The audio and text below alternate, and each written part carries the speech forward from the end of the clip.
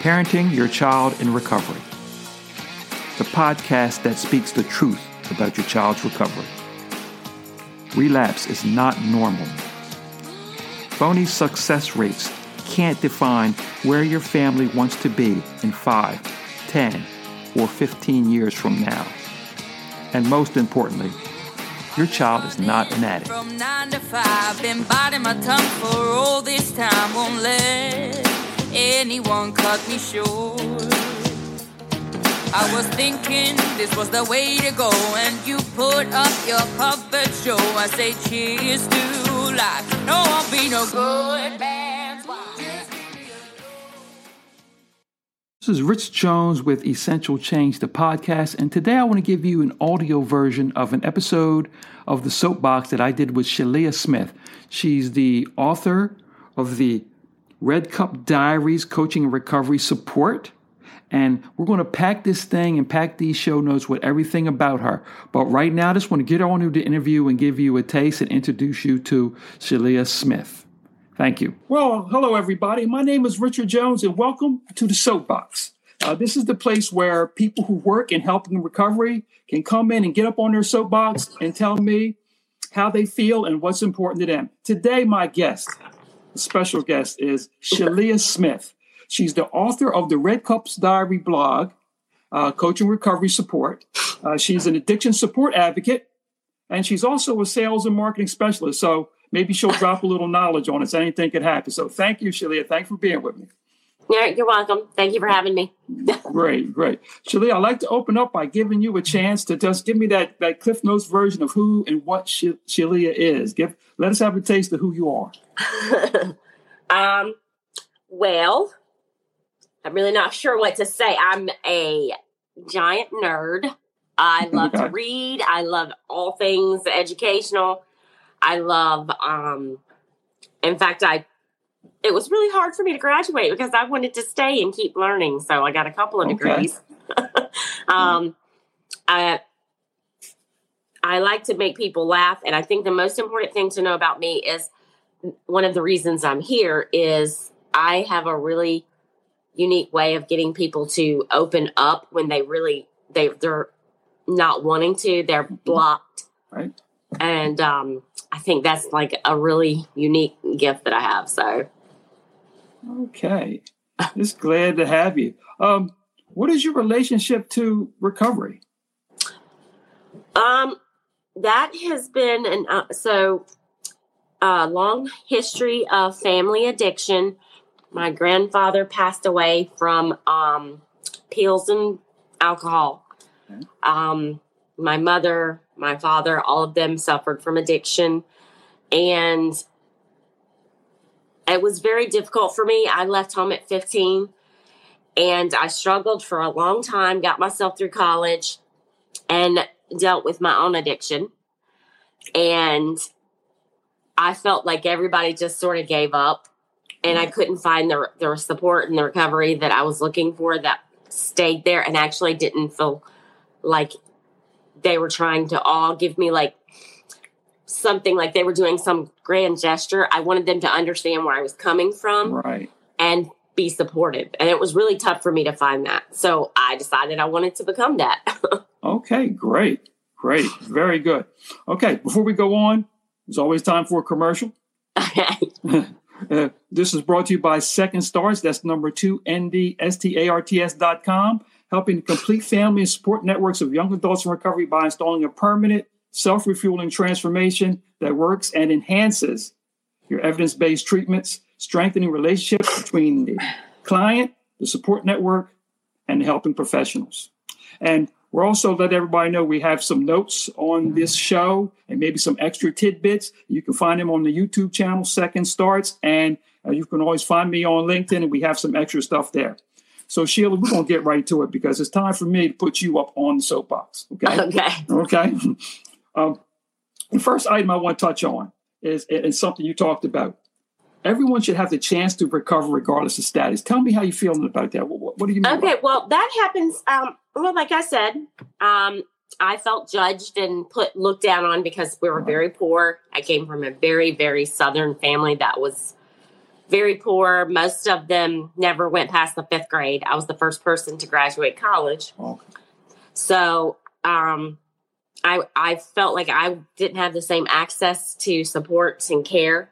And also when I've worked with my clients in behavioral health, a lot of them will tell me that they feel like the system overlooks them if they don't fit into the mold, or they don't have money, or they have a certain skin color or certain something about them. They feel like they're overlooked, and they feel like they don't have access to the amount of care that other people would. So they sort of just give up. And I hate seeing that, because I think recovery in itself should be free to everybody. Right. Because it's not really something that goes away without help. And it's a really tough disease to get through and battle.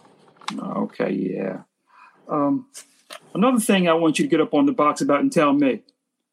Your theory about how recovery is ongoing. How do you think about that? How do you frame that for us? Well, we work in this field because it's a struggle, and you can go to meetings, you can do all online meetings, you can go to NAAA, you can be a part of groups and support. But if something triggers you, if you have a bad day, or you've got so much emotions that you can't, right. you just can't deal with them, you right. think your mind goes back to let me use, because that'll make me feel better. And as people will say, I've been sober for 8 years, or I've been clean for 8 years. Right. And I say I'm still in recovery, even if it's been 15 years, because you don't know what can happen. And if I let go of my support system, it could all fall apart. So right. it's an ongoing process. And I think that's very true for a lot of people. Okay. Yeah. Okay. Very good. Hey, tell me about, because I want to hear more about this anyway. Your technique that you use with behavioral change. What do you do with that? Tell me about that. Well, my favorite thing that I did was working with families who were struggling transition. The families generally were in recovery or trying to be addiction free. And I was there to support their children and them through the process. And we started doing some activities where the parents would spend time with their kids doing whatever activity we decided to do whenever they had this urge to use. Instead of using, they would change their mind to a positive tool, a positive practice. And every time they had that thought process, it was almost instant that, oh, this is what I do instead. It's proven that after 3 days, something can become a habit. After 7 days, it's stuck. Well, with recovery, you're changing neurons and neural pathways. Right. So it's cognitive behavioral therapy. It's just, you have to keep repeating the same processes. And you have to tell your mind, this is what I do instead of this. This is positive. This is good. And every day you do that same step. It's ritualistic almost. And it actually does have evidence of working. People find that they have less cravings after doing the activities that we focus on, whether it's family time, beach time stuff, or just if I say journal about what you want to do, journal about your using, journal about why that would be bad for you to use right now, journal about something that is positive, and continue to do that. And that leads to the behavior change. Okay. All right. Last item on the box. Let's talk to me about accountability. Talk to me about how you feel about accountability and where you think its use is in this recovery thing. Well, accountability for me, especially in my field, when I work with people who come to me for care or support, I tell them, I am going to hold you accountable for what you tell me you're going to do. I'm your accountability partner, not just your recovery support person. Right. But I'm holding you accountable.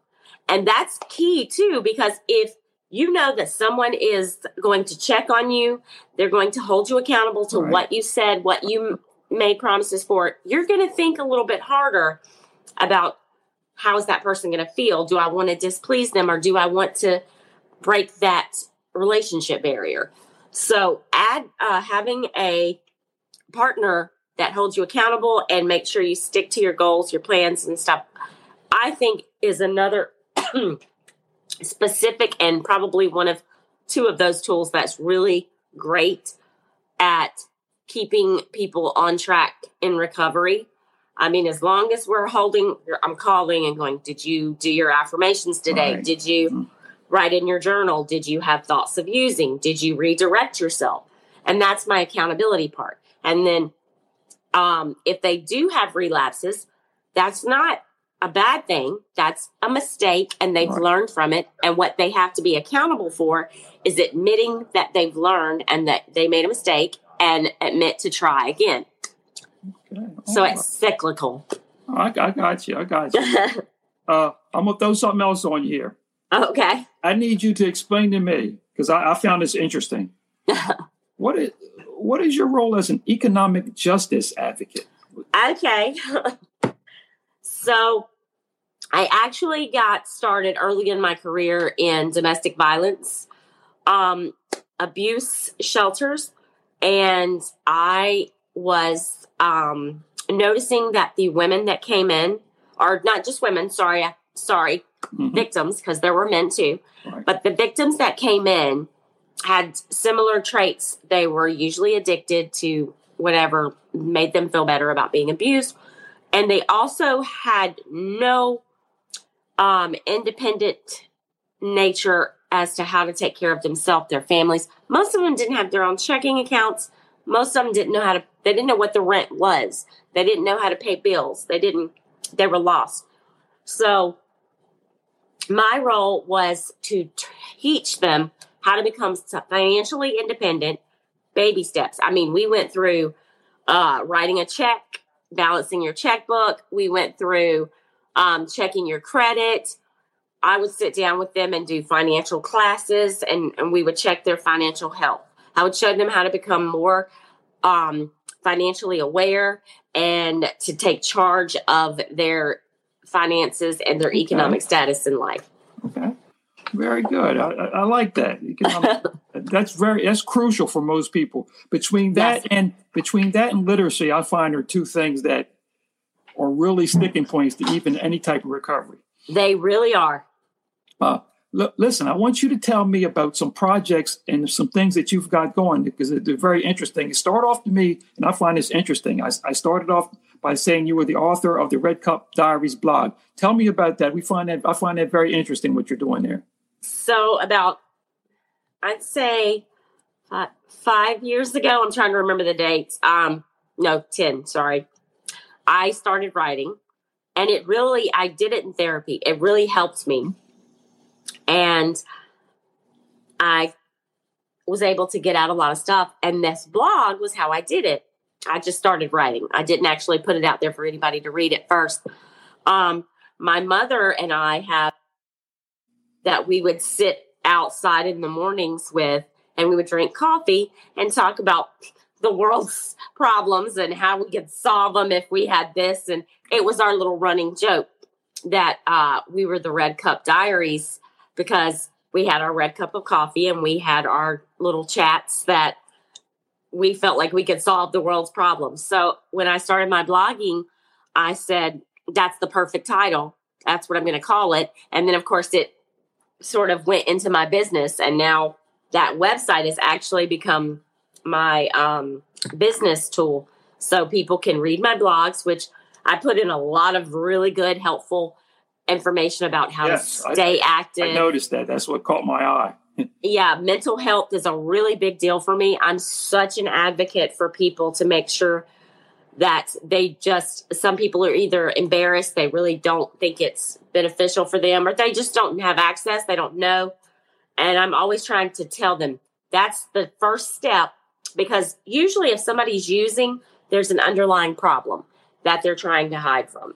So I talk about that a lot in my blog. And if people need my services or they're looking for extra support, they can go to our other pages and find that. And we actually have a group on there too for recovery. And it's a private group, so you do have to ask to be let in. So that's where that is. Okay. What else do you got going? I see Building Mom. What's that about? So I've actually got a couple of things going on, but that's a big deal for this area where I am, that I've noticed a lot of moms, or a lot of younger moms, actually, I should say, seem to have the same mindset. They're low confidence, low self-esteem. Right. They have no self-awareness, and they're not taking care of themselves. Most of them drink every day, and they're just struggling, and they don't know how to build themselves up. So I thought what would be really fun is to get a group of these particular types of women, moms, together, and we just sort of build each other up. So maybe one activity would be where everybody comes in and you can look around, or you can just think about something, and you're going to write a comment that is nice and uplifting about another person. You're not going to put your name on it. You're just going to put it down on a piece of paper. We're going to throw it in a hat, and then we're going to take them out, and everybody gets to read them out loud. Stuff like that, because the first thing about it is women need to support each other. And I think the most important thing that we can do is just say, hey, you're worth it. You're beautiful just the way you are. And if you need me, I'm here. So that's what it would be. It's something just to hold them and give them support and build them up as moms. Okay. Very, very nice. What else? What else? Tell me. I know you've got more than a couple projects, because I know you're very busy. Actually. I volunteer also. There is a shelter here. There's two shelters here. One is called the Samaritan Ministries. I don't know if you know the Samaritan in the Bible and stuff, but yes. Yes. Okay, so the Samaritan Ministries is a really great place for women and children who are in transition, struggling with homelessness, whatever, recovery. We run groups at the house itself for the ladies, and they can bring their children. We have a thrift store called Alpha Pregnancy Care Center Thrift Store for young ladies who are in need. So we have that, and that's in Palm Coast. Anybody can, if you look on my website, you can find that information. We love to have volunteers. We need so many volunteers and donations, especially baby stuff. But another project that I'm doing is my podcast.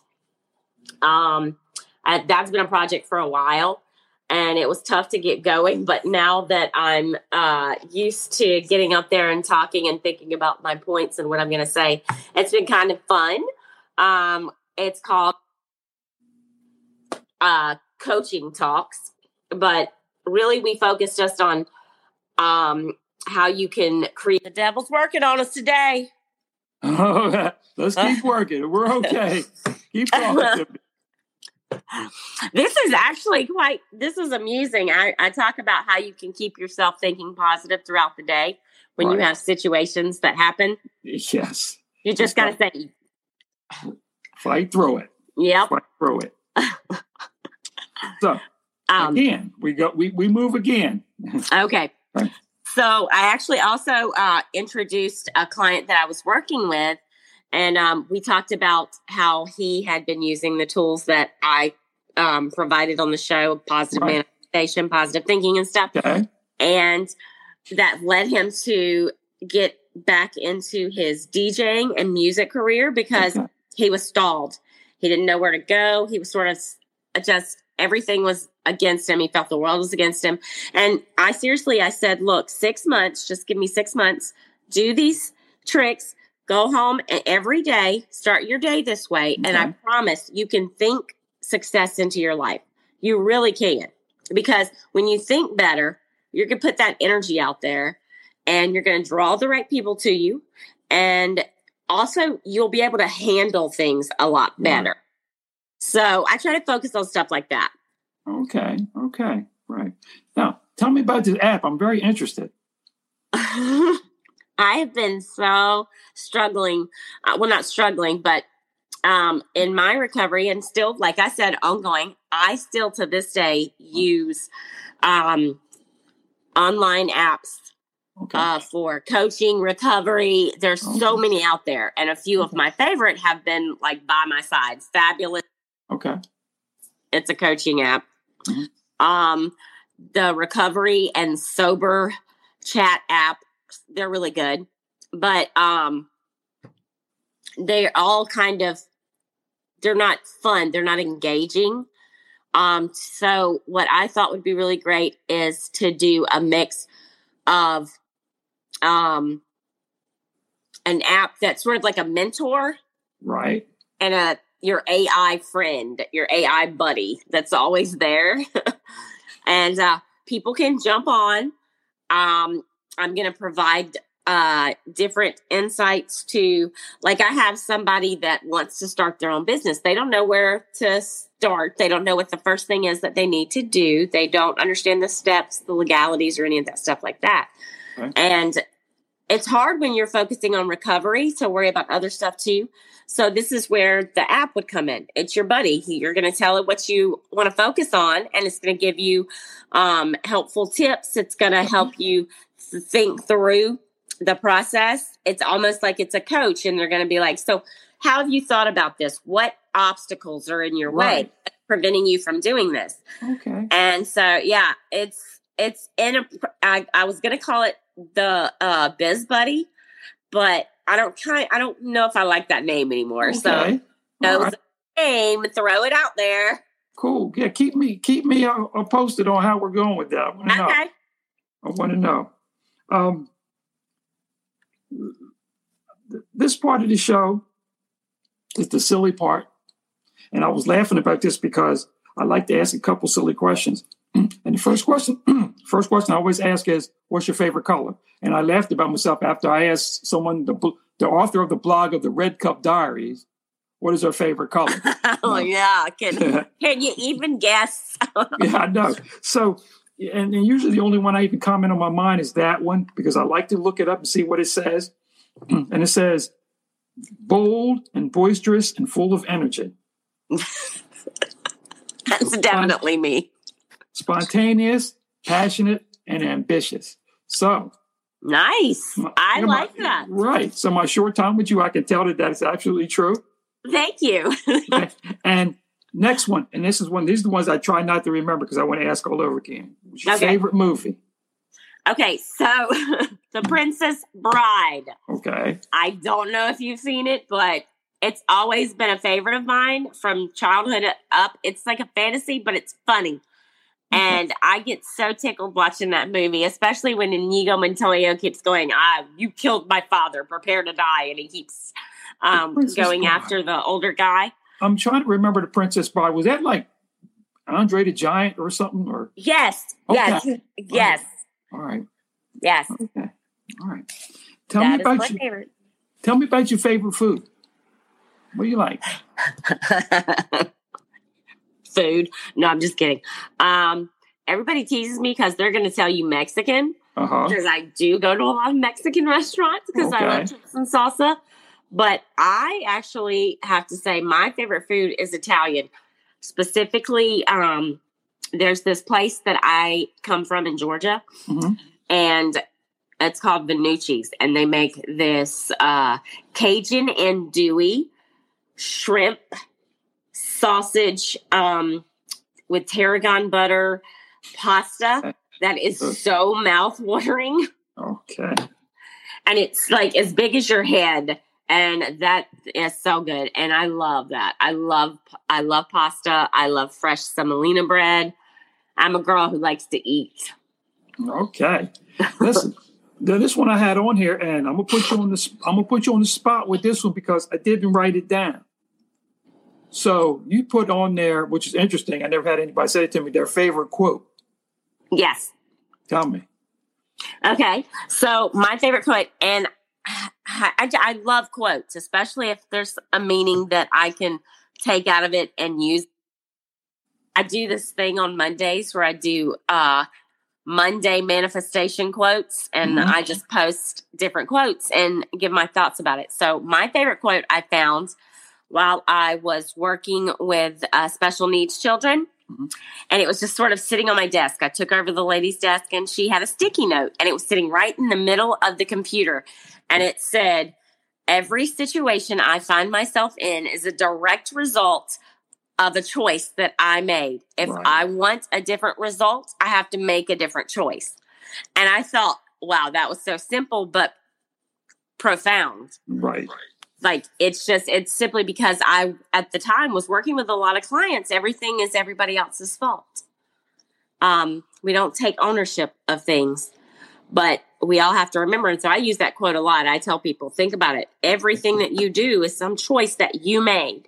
So if you don't like how it turned out, go back and think about that choice and make a different one. Okay. I like it.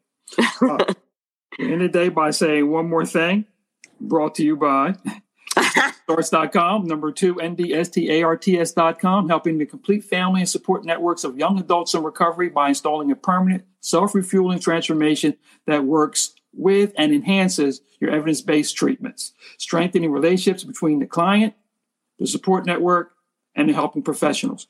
Shelia, I want to thank you so much for this. And as ugly as it was fun. And I'm going to redo it, fix it up, and somehow get it out there. It was the last thing I do. Well, so I want to thank you so much. I want to thank you so much for being with me and helping me do this. So everyone, till the next episode of The Soapbox. Thank you. Thank you for joining us on Parenting Your Child in Recovery, a podcast for the families of young adults in recovery. For more information, go to secondstarts.com. That's the number 2 NDSTARTS.com, and our Facebook group, Parenting Your Child in Recovery. And if you or someone you know loves a young adult in recovery and want a customized premium change to recovery without the guilt and shame of most recovery processes, please go again to secondstarts.com, the number 2 NDSTARTS.com, and book a free call. Thank you.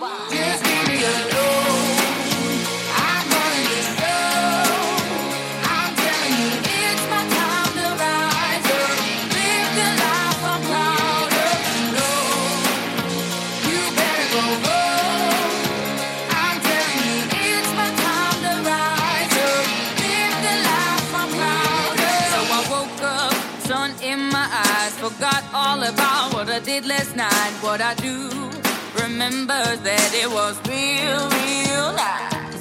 Talks about me.